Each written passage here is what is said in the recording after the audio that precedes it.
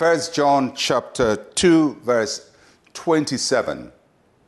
But the anointing which you have received from him abides in you, and you do not need that anyone teach you.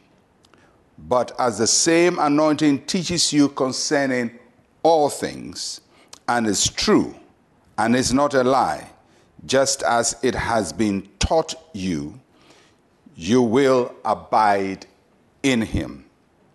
So John is still talking about how the Christians must discern truth from error, from lies, the spirit of Christ, the spirit of the Antichrist.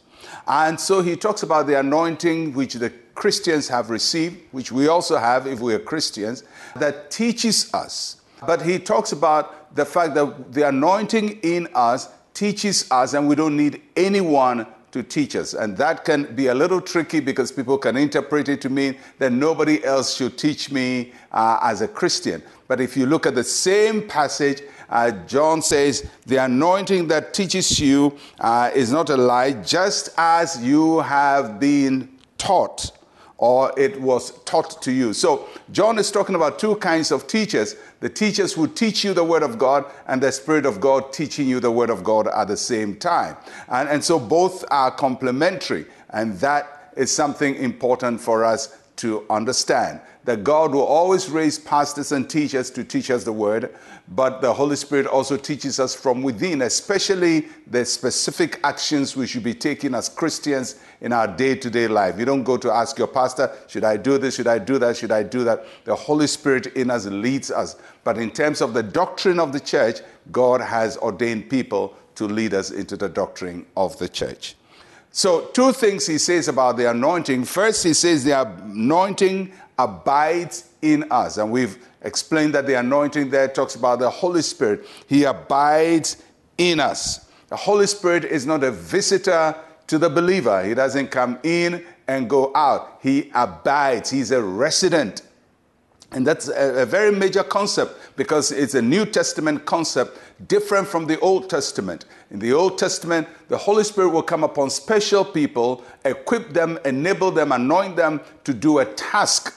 And after the task or the mission is accomplished, the Holy Spirit leaves them. The Holy Spirit doesn't reside permanently in the people of the Old Testament. But because of what Christ accomplished for us, the Holy Spirit doesn't just come upon us to use us, but he abides. He's a resident. He's at home inside the believer. And that's a very important concept that we need to live by and live with.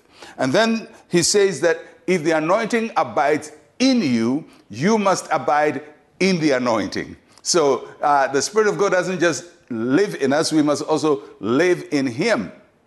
What does it mean to abide in the anointing or to live in the Holy Spirit? It means that we must be aware of his presence, we must be submitted to his presence, and we must follow his leading. Then we are abiding in him. We bring our lives in agreement with him, and we live the lives that he wants us to live.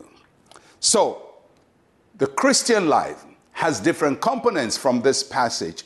There is the presence of God in us, and there's also the life of the believer in the Spirit of God. So the Spirit of God is in you. You are walking in the Spirit of God. You are obeying the Spirit of God. You are living by the Spirit of God. Your choices, your decisions, all influenced by the Spirit of God. And that is the anointing that is in you that John says, nobody needs to teach you that. I don't need to come and teach you don't sin and don't commit adultery and don't fornicate and don't lie, because the Spirit in you already teaches you about how to do the right things with God.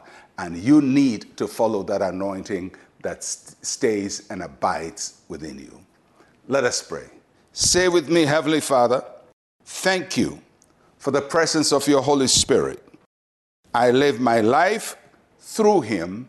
In Jesus' name, amen and amen. And that's how we live our lives. We live our lives through the Spirit of God that lives inside of us. I'll catch you again tomorrow. I'm Pastor Mensa, Otabil. Shalom, peace, and life to you.